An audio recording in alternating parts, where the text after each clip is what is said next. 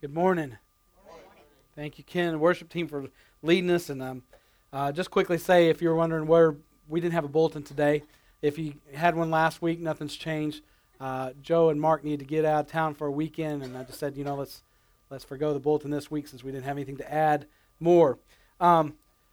Before I go any further, though, different than the first service, from time to time, if you're not familiar with how the Spirit of the Lord may work, sometimes He speaks things to our hearts that may just be for one person. But the Lord was challenged me. There's somebody here today that feels that their capacity to sin is greater than anybody else's. And I'm just going to tell you, if we have to make this about between you and me, because you may not connect with anybody else in here before you leave or ever. Listen, don't ever let a man stand in a pulpit preaching the Word of God, who God has changed, ever pit yourself as lower than that person. Because in God's eyes, you are still His creation, and He still loves you. And I feel it so strongly. There's someone here that is the very thought, whether you really process it that way or not. The way you're living is that you're living without hope because you feel like your capacity to sin is greater than others. What that does, the enemy uses that to separate you from any chance to ever being able to relate to anyone in the Word of God. And very ironically, if you will, or very Spirit-led, part of the message today is on that very subject about us finding common ground and being able to relate, not just between believers, but that others may come to know Christ. So as I get into the message today, I just want you to keep that in your heart, and I want you to allow the Holy Spirit to speak to you. And you say, well, Pastor CJ, I'm not sure the Holy Spirit lives in me. Holy Spirit may not be living in your heart right now, but He is speaking to your heart. And so I'm going to challenge you. I don't know who it is, but I'm just going to tell you that the Lord has called you out. And I don't mean to sound harsh about it, but that's exactly what it is. He's called you out to get your attention. And we've been on a series about Better Together, a sermon series I have borrowed from another church, a guy I went to Bible college with, Brian Jarrett, who has been in ministry a lot longer than I have, been very successful in God's eyes in ministry. And I believe that with all my heart because I hear the compassion in his voice when he brings the Word of God. I know that he lives it out. But we've been in this series called Better Together, and the whole focus is on community. And this particular message today is titled Reaching Out Together. Because let me tell you something, if we gather in this place together and never reach out to others who have not yet heard or not yet let the gospel change their life, then we'll be nothing more than a club. Your tithes and offerings become dues in your mind, and it becomes very introspective, and we do everything to benefit just us. And during the window of these weeks that we've been on this message, we have chosen as a church to focus on two things. And one of them is deepening our sense of community and relationship as a church family. And the second is being more intentional and reaching out to community outside those around us. And let me tell you something, this message may take a little different form than the first service because I've got a gnawing in my spirit right now. And I'm just going to tell you that someone, and some here today, you right now are at risk of a life of destruction for the simple fact that this message is exactly you. You have been allowing yourself to be off on your own, trying to do everything under your own power, and you've had no community in your life. And when you finally find it, it's usually in the form of someone who's going to lead you to doing something destructive in your life. So you find community, you just find communities that are destructive. And so you look at church and you look at this church community and think, well, I have always heard and I've seen hypocrites in church. I've always heard and I've always seen this and that in the church. Let me tell you something. The church is not a perfect community. And so the same fact for anything else you find in this world. Because they're always made up of people and people fail.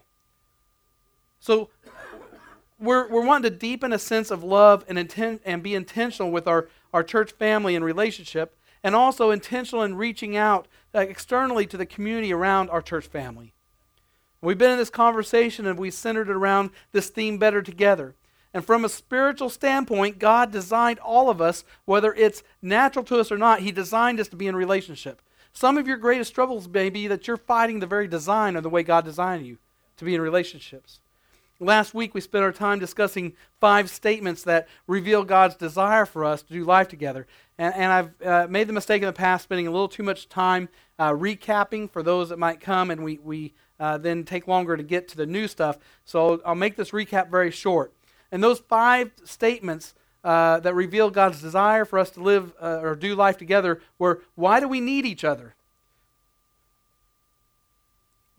On the subject of why do we need each other? And the 5 statements are, I need others to walk with me. We talked about the fact that Scripture describes this journey with the Lord as a walk. That's the terminology used because it's a journey. You're starting at the beginning, heading towards the end. And then the other is, I need others to work with me. I need others to watch out for me. Somebody's got to have my back. Another appeal to unhealthy communities is one is people watch your back. Street gangs, biker clubs, whatever it is, it's always that faction of it is, I'm going to find people who will have my back. Number 4, I need others to wait and to weep with me, to walk with me through difficult times and tragedies, highs and lows of life. And then 5thly, I need others to witness with me, because the greatest story ever told is more powerful when we all tell it together. We are wired for relationships. I mean, out of all that God created in the beginning, think about it, in the Garden of Eden, the animals, the earth, when he created light and darkness, all these things, there was one thing he critiqued. There's one thing that he took time to say, there's something wrong with this. Everything else, it's good, it's beautiful, it's good. And this is what it was. The one thing he critiqued, he said, it's not good that man should be alone. God hates loneliness, and he desires us to be in community with each other, because community is God's answer to the human epidemic of loneliness. You don't have to have 100 friends. It's really difficult to have 100 deep relationships. I've mentioned it many times as a pastor. It's hard for me if I try to set out, just in this service, you look around how many people, and keep in mind the first service will have a decent amount of people. So when we got 70, 80 adults, for me to have a meaningful conversation, relationship with 80 people every week, because if 2 or 3 weeks go by, then someone's feeling left out. So that's not how it's designed. As a community, we're to be in relationship with each other. So you need at least 3 or 4 or 5 there with you. And the tragedy is that most of us today don't have one single intimate friend. We have lots of acquaintances, but we don't have anybody looking out for our spiritual growth. We don't have anybody walking with us through life's ups and downs. Many of us had a grandparent where we stayed out of church our whole life, and it's like when that grandparent dies, well, I'm going to go to church now because grandma would have wanted it that way. Because that was the one person in our life who we felt like, hey, I may have lost out with God, but I've still got hope as long as I have this grandparent to help point me to him. And when they're gone, they're like, okay, now I've got to reach out on my own. It's something you may not process and think through, but I tell you, the few funerals I've done in my short time as a pastor is very common. We'll see people come for a while. After a relative passed away, they'll come to church for a while. And then once that wears off and the shock of losing that relative, and it's not as much motivation anymore to do it for them. It's always got to be because you need it. And you know that you need it, and you recognize that. If you search the Scriptures, you'll find that God created you to search Scriptures. You'll find that God created you as an individual to do 5 things. And I'm going to give those to you. Here's the 5 things he created you to do. Number 1, he created you to magnify him, to magnify God, which that means you're created to worship. So we can just interchange that magnify God to worship. So you're created to worship. Second, he created you to mature in relationship with God and your relationship with people, and that's discipleship. Because that maturation process, discipleship happens best through relationship. It's the same principle we see in our families with parents. I mean, a father, when you have children, a father begins to invest in that child so that they'll mature. And even though that child may mature more and more and need less of some things from the father, you'll see people my age, 40-some years old. I live right next door to my dad. I still ask his advice and opinion on things. You never outgrow that because that maturing process is never ending. As long as you have that father figure, that authority figure, who you see as a rock in your life or someone to lead and guide you, you'll continue to go with them. It's just about different things. I don't have to ask my dad anymore how to tie my shoes. Sometimes you guys see my shoes untied, you think, yeah, you do. But I may ask him other things. So the other thing, number 3, he created you for membership. Now, I'm not talking about what some of you may have experienced in the life of church where you go enough times and you've paid offerings, and so you get a little laminated card that says you're a card-carrying member of that church. We're not talking about that in membership. What God intended when I say membership is that you're a part of vital relationships in those churches. That God created you to become a covenant partaker in the local body of believers, to walk with people in the local fleshing out of the church. And what do I mean by fleshing out? Because, listen, we can't come in here and ignore each other and expect our lives are going to grow in the Lord because nobody's holding us in check. You could be living a completely opposite life what God would want you to be and sitting in a pew week after week if you never get to know anyone in the church. The fourth thing we were created for is ministry. When God created you, He gave you gifts and talents that were meant to use to perpetuate His kingdom, to grow His kingdom, and that happens through ministry. And some of you may have thought what I did for many years growing up in church, that meant that you get done with high school, you go on to a 4-year Bible college, you get a degree, you get a ministry license, and then you're a minister. That's not the biblical view. That's the biblical view of the office of the pastor or the shepherd. But ministry happens with the whole body. It's as simple as you telling your story. So some of you are sitting here saying, I don't have anything worthwhile to offer to God or to get people to want God. Well, let me tell you something. If you made a decision to follow Christ and you acted on that by letting Him change you, then you have something that people will want. Why? Because you get numb to the fact that He's gotten you out of situations, right? Right, Isaac? You can get numb. We just talked about this. As time goes on, everybody's like thinking, oh, Isaac's fine. But Isaac's a relatively new believer. We can't assume Isaac's fine. We have to be in his life and know he's fine.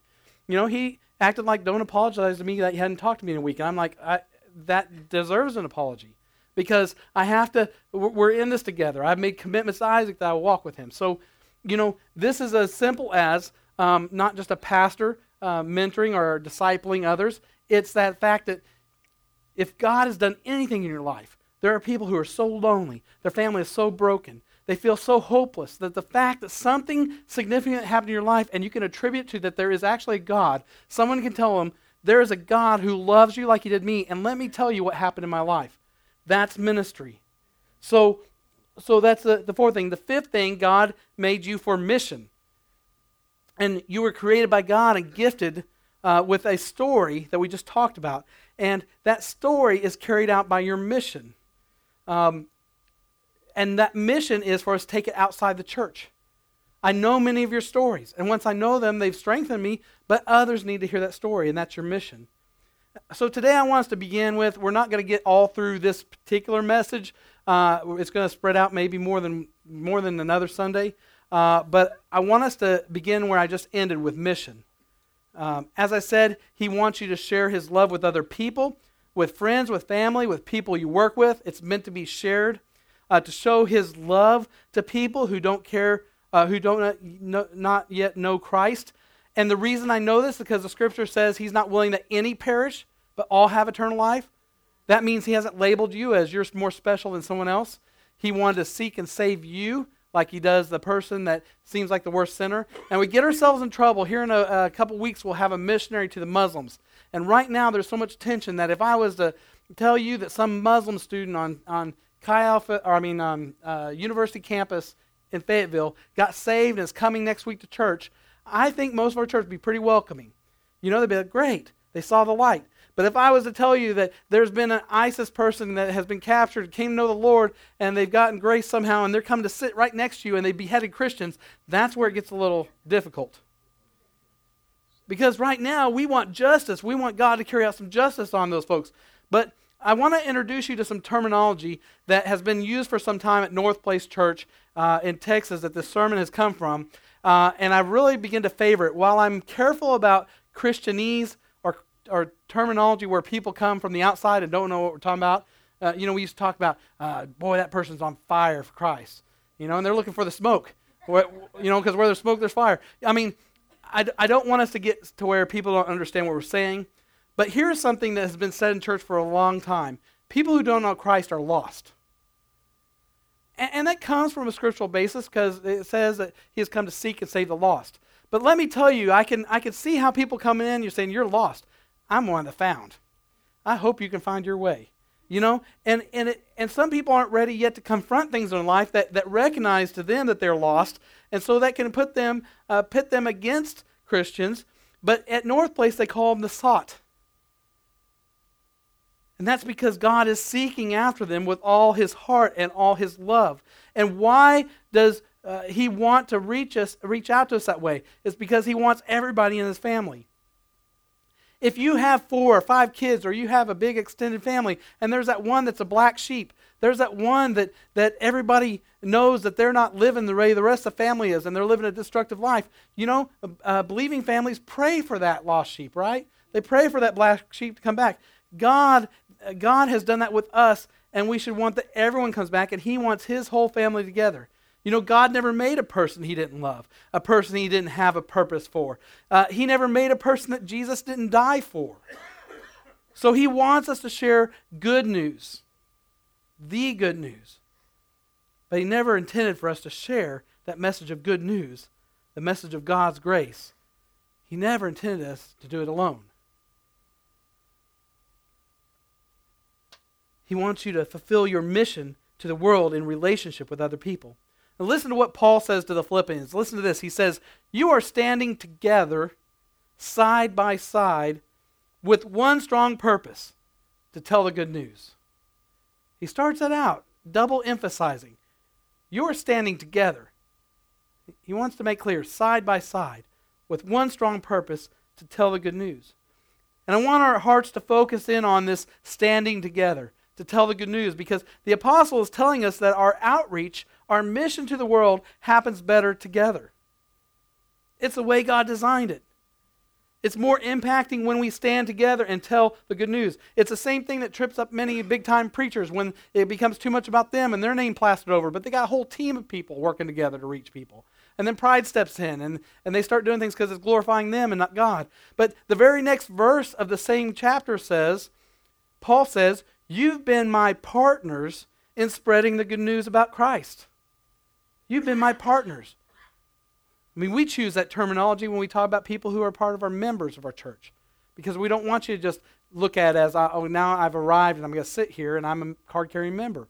You're a partner, which means you're working together with us. So I want to look for the next few moments. There's 7 ways you and I can partner together in spreading the good news. We're not going to cover all 7 today, but I want to get to as many as I can.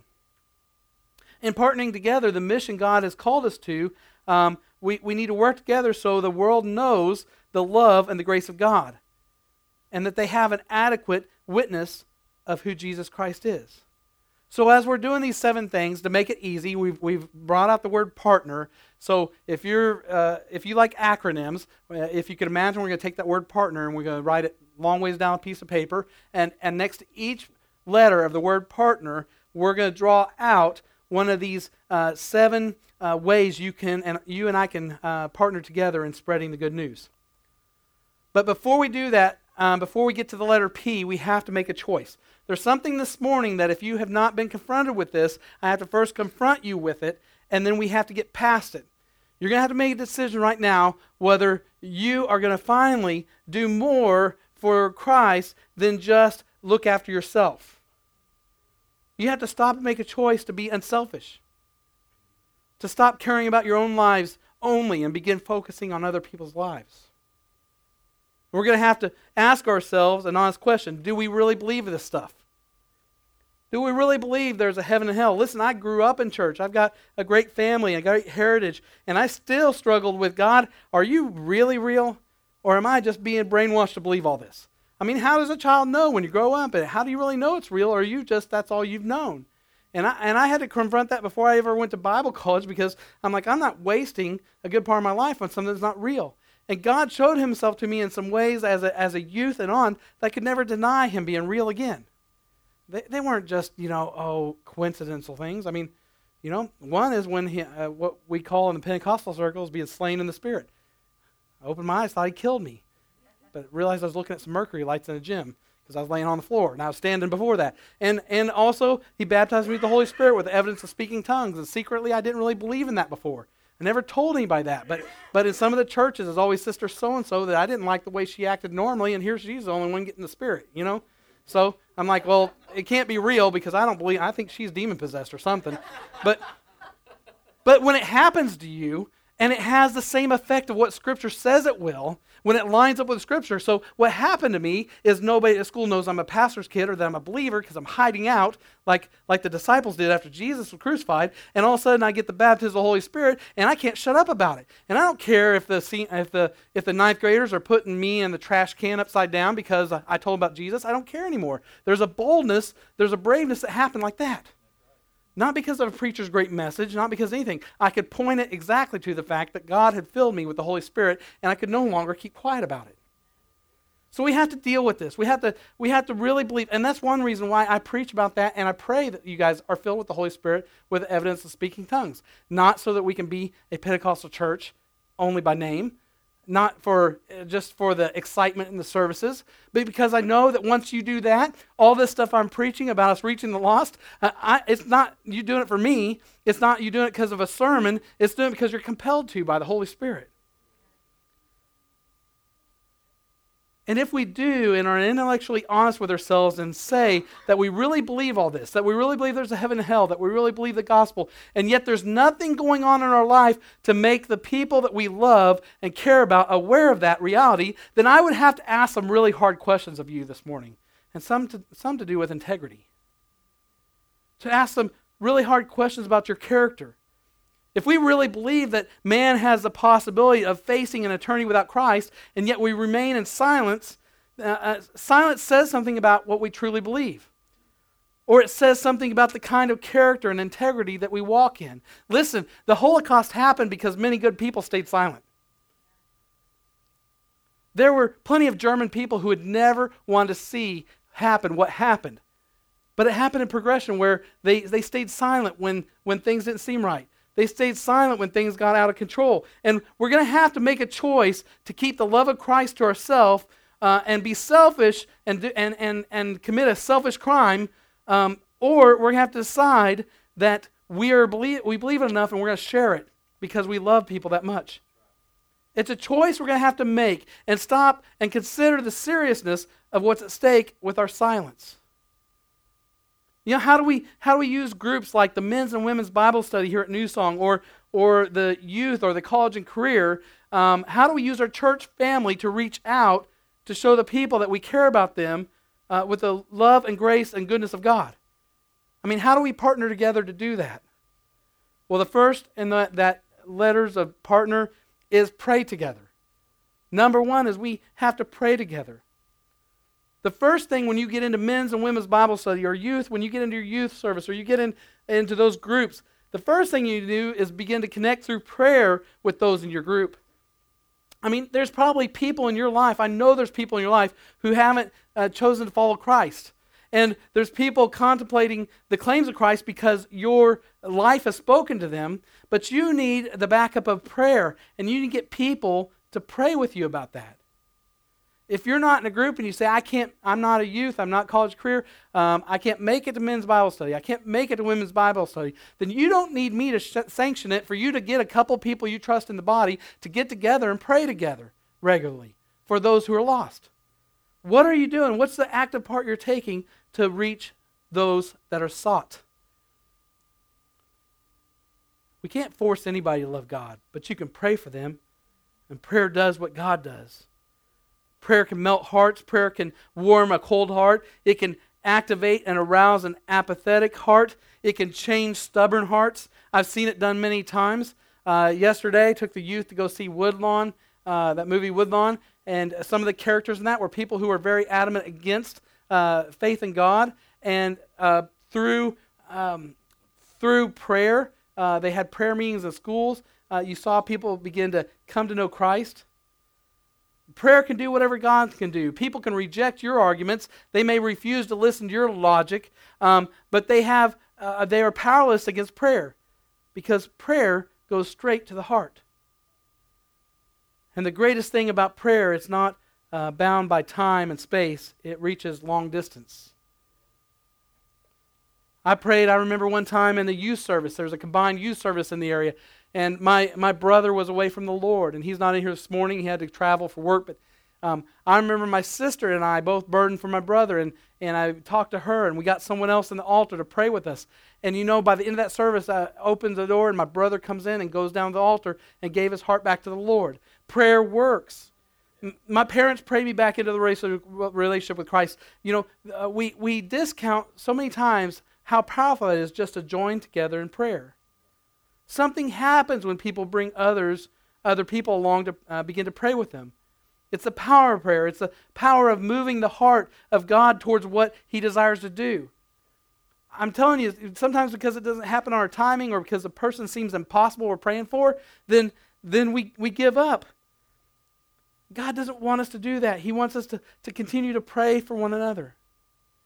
I had a conversation with someone recently that just said, sometimes we just need to begin to dream again.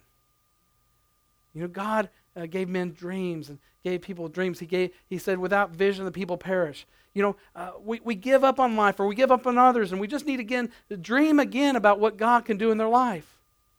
Some of us have given up on our nation and our hearts. Begin to dream again about what God can do in your community and your nation. Get some people on board with you. Tell your group so that people can touch God, praying about it, because God can work things out on behalf of us when we pray. And let me tell you something. Some of us are embarrassed about the prayer requests. I grew up in church where that was called an unspoken request, right? So you have corporate prayer and you have prayer requests and someone says, I have an unspoken one. Maybe we shouldn't have done it that way. Maybe all along we should have had where those prayer requests should never be unspoken. It just should be that maybe that's for the small group that you trust and are connected with. Because I will pray very differently for somebody who's a splinter in their finger than someone whose relative is suicidal and tried several times. There will be a fervence to my prayer because there's a desperation there. The other one I'll just say, hey, bacon will get that splinter out if you wrap it on there for a little bit. Bacon fat, right?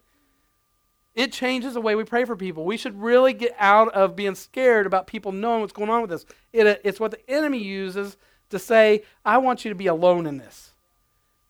We need to bring our prayer requests. And so you say, Pastor, how are we supposed to pray? Well, Colossians 3:4 tells us this way. He says, pray for us that God will give us an opportunity to tell people His message. In Bible college, I had a class called Personal Evangelism, and Dr. Watson, Jonathan Watson's dad, called it Divine Encounters.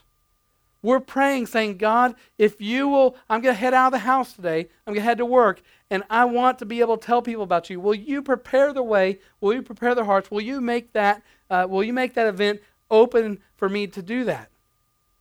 And he would do it. I gave the example so many times about when I was in Bible school and the leader of the street witnessing team, he was graduating, and he just came to me at the very first time I came and said, you're going to lead the street witnessing team here. There's like 20, 30 people. It's like, you need to pray again. You're crazy. But the very first time I went out, I was scared, and I sat on a bench. I said, God, I'm scared to death.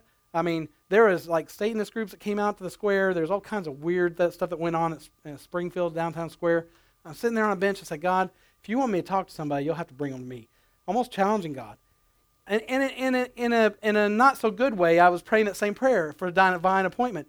And then this businessman in a suit walks up, sits down, puts his head in his hands, and with tears says, do you believe in God? Yes, I do. His wife had just left him, and he was desperate for hope, for someone who might be able to tell him about the power of God to heal his marriage. So we're praying for divine opportunity. We're praying for open doors that for God to let us share His love and share the good news of Jesus Christ with our friends and with people we care about. And as we pray for opportunities, this is what happens. You will start seeing them everywhere. Why is that? Why is it? There's something weird about it. You pray for opportunities and then all of a sudden they start happening. Why? Because they are always there. See, God's not actually creating any opportunity for you. Sometimes they get kind of crazy, like that one I described, but they're already there. The difference is your heart got soft enough to say, I'm willing, God. I'm willing to be your mouthpiece. I'm willing to do something about this. And then He opens your eyes to they're right there all along. Many times we pass by people with great needs just because we've never come to the place where we will let God soften our hearts, or we've never come to the place of surrender and says, God, I'm willing if you'll create the opportunity. But they're always there. They've been there. They're all around us. But when we start to pray, we notice them and become aware. When I start to pray for my family, I start seeing the needs in my family. when I start praying for my friends, I start seeing the needs of my friends. When I start praying for my coworkers, I start becoming more compassionate and concerned about my coworkers' lives. Prayer for them changes my heart. It's why when you have that boss that's too much in your business and are making life rough for you coming to work every day, and then you begin to sincerely pray for them and pray that God will reach them, all of a sudden you have compassion for them, and no longer do you get so upset when they make things rough for you. You're just hoping that you can be a witness to them. So it changes your heart. So what I want to challenge you to do is I want you to get in a group somewhere. For right now, small groups for us means men's and women's Bible study. Youth. Don't skip your chance to be in youth or whatever it is. College and career age, don't miss the opportunities when they meet. And very soon I will be taking some steps, and you'll be hearing me talk about a different small group format where we're not just making small groups around age and gender, but it's around commonalities that we have. Things in common, and groups begin to form and be in the homes. Some people who are new to this congregation have even already offered, if you do small groups, I'll host one in my home. And there's some things we do preliminary to make sure that those are going to be healthy. They're not going to be gossip groups or get off topic, or somebody's going to railroad the whole thing and it be non-beneficial for everyone. But as we move, I want to challenge you that whatever small group you have to plug in and begin to ask them to pray for those people who are the sought in your life. Those people who do not yet know Christ. You want to ask them to push those people to the top of their prayer list and begin to see God do things in their life. So then we get to the second in the word partner. We come to A, which is appeal to common interest. So just tying into what I just said, before you can share the good news or the grace of God with anybody, you have to establish relationship. And before you can reach anyone, you have to relate to them. I mean, what you have to find out is what you have in common. Your common experiences, interests, your common needs, common hurts. Do you like to fish, golf, cook, shop? Things that you think are unspiritual, but they're the way to connect. Maybe napping is your hobby. So maybe you can go sit with someone on the front porch and talk a little bit about Jesus and then nap. Whatever it is, I don't know. But for some common interest, you have to, maybe it's kids. I know there's many people that we've connected because of our kids are the same age. I mean, maybe it's because your kids are in basketball together with somebody else's kids, or baseball or football. I mean, that's the reason why at New Song Church, a lot of our small group models are around an interest-based group. So it's men getting together, women getting together, young adults. But we need to expand that to things that mean more to people than their age and gender. You can only go so deep at that. But there's people who are here that are professionals, who their world really revolves around trying to move up that corporate ladder and all. And it's not that bad. They're here honestly trying to seek God and make God number one, and also provide for their family well. And they may not really be able to have something in common with someone who their aspiration is to finally figure out some way to not ever work again. I mean, there's differences. There's things that we sometimes make a villain in creating relationships, and it's just normal. Some of you may like things I don't. You guys are big sports fans. I'm sorry, but I'm probably just never going to get on the couch with you watching a game and hollering for a team. You put out some beanie weenies, and I'll be your friend. I can relate to that. We can have a common interest in food, but I'm not going to care about your football team. I'm sorry. And then when you try to tell me about the game, you're going to see a blank stare because I've already shut you off when you said football. All right? I mean, it's okay. We want the passion and the interest of groups that it draws us together, because there will be some Christ followers in that group that don't know Christ, and you're not going to have a commonality with them in the spiritual realm because they've not yet made that decision. You see what I'm saying? We want to relate to non-believers so that they can know Christ, but yet we don't sometimes let just common things, common interest, bridge that gap. Many times having common interests will immediately form relationships. And the relationships become a bridge for Jesus to walk from your heart to the heart of another person and knock on the door of their heart. It did it for me when I became interested in motorcycle ministry. Barty and I became instant friends because that commonality. We met at the first time. He invited me to ride all the way to Minnesota in the first conversation. And I was that kind of guy that I like spur of the moment crazy things. That was an instant win. And then when I became a pastor, there's some other pastors in this area that I become very close with because of that bond as pastors. So I'm challenging you today to find appeal, a common interest with other people. There's families at New Song that over the last 7 years or less, the fabric of mine and Jen's life have been woven in with the fabric of their life just for the simple fact of our kids are the same age. You don't have to have some big wow thing that you do that you got to find someone else, I don't know of anybody that skydives in here. But, if I had the money, I would definitely jump in there with someone who skydives. But it has to start out with something. And then there's times it changes. And don't sweat it when God changes your group. Kids get older and all of a sudden, your kids aren't in football together. And you find out all along that was what the tie you had. And God moves you on to somebody else and moves them on to somebody else. Be okay with it. Don't get all hurt and think that they just don't love you anymore. It's just, that's how we work. God has created us socially like that, and we interact that way. It's not a bad thing. We always need to have some tie to others in the church and not be like, you're not my group. I can't talk to you. See somebody heading your way to talk to you who's not in your group. It's like, get away from them. It's not that, but we have to have deeper relationships. They're not going to happen all the time with people who have completely opposite lives as you. I mean, Paul said, I'm all things to all people. That was his effort in sharing the gospel. I'm not so sure that Paul, in his time of recovering from ministry travels and all that, he forced himself into deep relationships with people who were completely different than him. We saw that with Paul, right? There's a little situation of Paul ministry about who should go along on a ministry trip. And so we know Paul didn't necessarily get along with everybody in ministry, right? Or at least think they need to come along. But I see other families where the kids are aging and things are changing. And so then they disconnect from the body altogether. They don't recognize that God is just moving them on to other relationships. Paul said this in 1 Corinthians 9.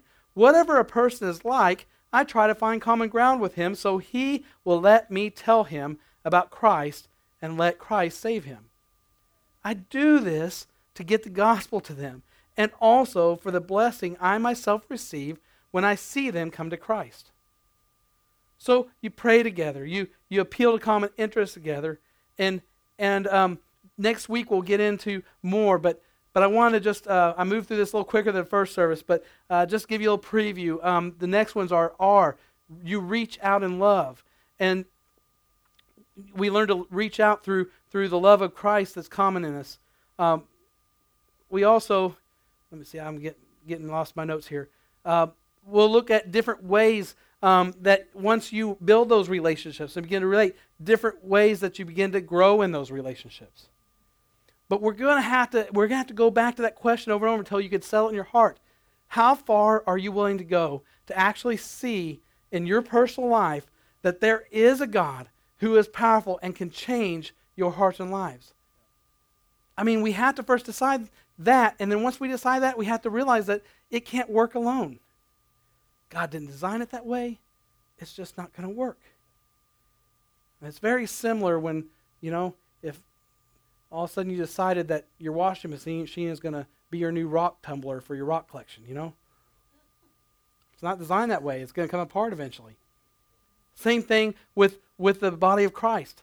Trying to do it on your own, trying to stay the lone ranger in the group, trying to keep your personal space, trying never to let people get in your life. That's why you will find there's no value in following Christ, is because you've not truly understood how it works. You've never given it a chance through faith to get to know who he is. And one of the greatest things of who God is, who Jesus is he created us to be together and to be a community together. So ask yourself, what's my issues? We'll get into more of that next week to start confronting what's my issues. I mean, what is it that's keeping me from this? Why is this so difficult? Well, because the sinful nature in us wants us to be alone. Wants us to be lonely, broken, and pulled apart in every way in our lives, from our family, from friends, from good, healthy communities. Let's bow our heads. Jesus, I thank you, Lord, that you have given us a great place to start with a community, Lord. That things are already happening now where I see a sense of community really being forged, Lord. Where people are actually at the place where if someone says, how are you doing? And they say, okay, but they're really not. That person is actually able to say now, baloney, I know you're not. Lord, I think about the young man that found his way to a parking lot. I prayed in a in front of a courthouse one day, God, where most of our conversation was me looking him in the eye saying, you're not okay. Tell me what's going on. Lord, that your Holy Spirit can do a mighty thing in our hearts when we open ourselves up to have deeper relationships, a real sense of community. We need to be partners, Lord, in this thing. And then church, there are some who don't know Christ, and the thing is you'll never really get them to hear the good news if they can't first see it in you, and the only way they're going to see it in you is for them to really know you. You've got to let that bridge be built from your heart to theirs, that Jesus can just walk across that bridge and knock on their heart and say, let me in. With every head bowed and eye closed, I don't want to close this morning out without giving an opportunity. If someone here does not have a relationship with Jesus right now, you know in your heart that you don't ever think to pray, and when you do, you know that there's no relationship there. Maybe you've never started one. Maybe you've completely let yourself be distanced from Christ and the body of Christ.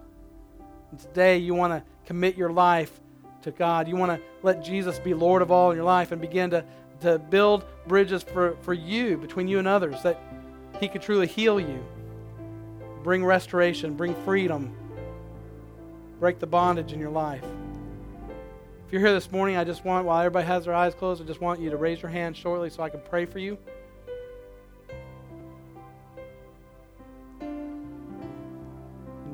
You can put your hands down. I appreciate the honesty. Any more before we move on?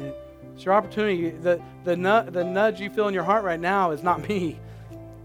I'm not that good of a preacher. It's the Holy Spirit knocking on the door saying, let me in. If you raise your hand, I just want you, this is not some formatted prayer that you have to pray to be saved, but I want to help you in praying much like I did. What some churches refer to as sinner's prayer, but it's really what the Bible says, that if you confess your sins, if you repent from your sins, you confess that Jesus is Lord, you believe that he is truly Lord and allow him to be Lord of your life, then you are saved. Then your name is written in the Lamb's Book of Life at that moment, and that you are headed to heaven with the rest of God's family. So if you raise your hand, pray this with me. Dear Jesus, I've sinned, and I've separated myself from you. Forgive me. I want you to be Lord of my life. I have faith and I believe in you. Thank you, Jesus. Now, while everybody's still got their head bowed, if you raise your hand, just think for a moment. I'm standing up here, you're looking at me as a preacher, but you and I took the same journey. And God had a rough time with me. It took 20 years to get me in a pulpit, but just think, maybe it's not a pulpit, whatever, but God has a purpose for you before you made this decision today, and the things that will happen in your life can be incredible, but never give up. Don't let yourself be separated from the body. Get plugged in. Push other people in the body to pray with you, to read the Word together. Don't let them off the hook. You have the authority by God's Word to hold them accountable to help disciple you. So if they start to fall off, let them know, I need someone to disciple me. Church body, we need to commit that those that accept the Lord here, we're all in with them. There's no going back. We are all in. We will sacrifice time. We'll sacrifice finances. What it is to see them discipled, that they may strengthen and grow in the body. And then the next step, the Lord says that when you make that decision, then you should make a public confession of faith, that we need to schedule time for you to be baptized. It's a symbol of you finally laying that old person down and the decision you made to come up, to be resurrected like Christ did, a new creature, new creation. So I want you to see me after the service if you raise your hand, and let's talk about baptism. Everybody can look up here. Church, we are really, God is moving in a great way. I'm seeing things happen in our small groups. I'm seeing things happen between believers here. You may not even recognize it, but God has taken taken His Word, these messages on communities, begin to really press us and make us confront the things that's always kept us just kind of in the crowd. We're going to be a community here one way or another, because that's what God wants to do with New Song. I hope you will let yourself be a part of it. Amen. Love y'all.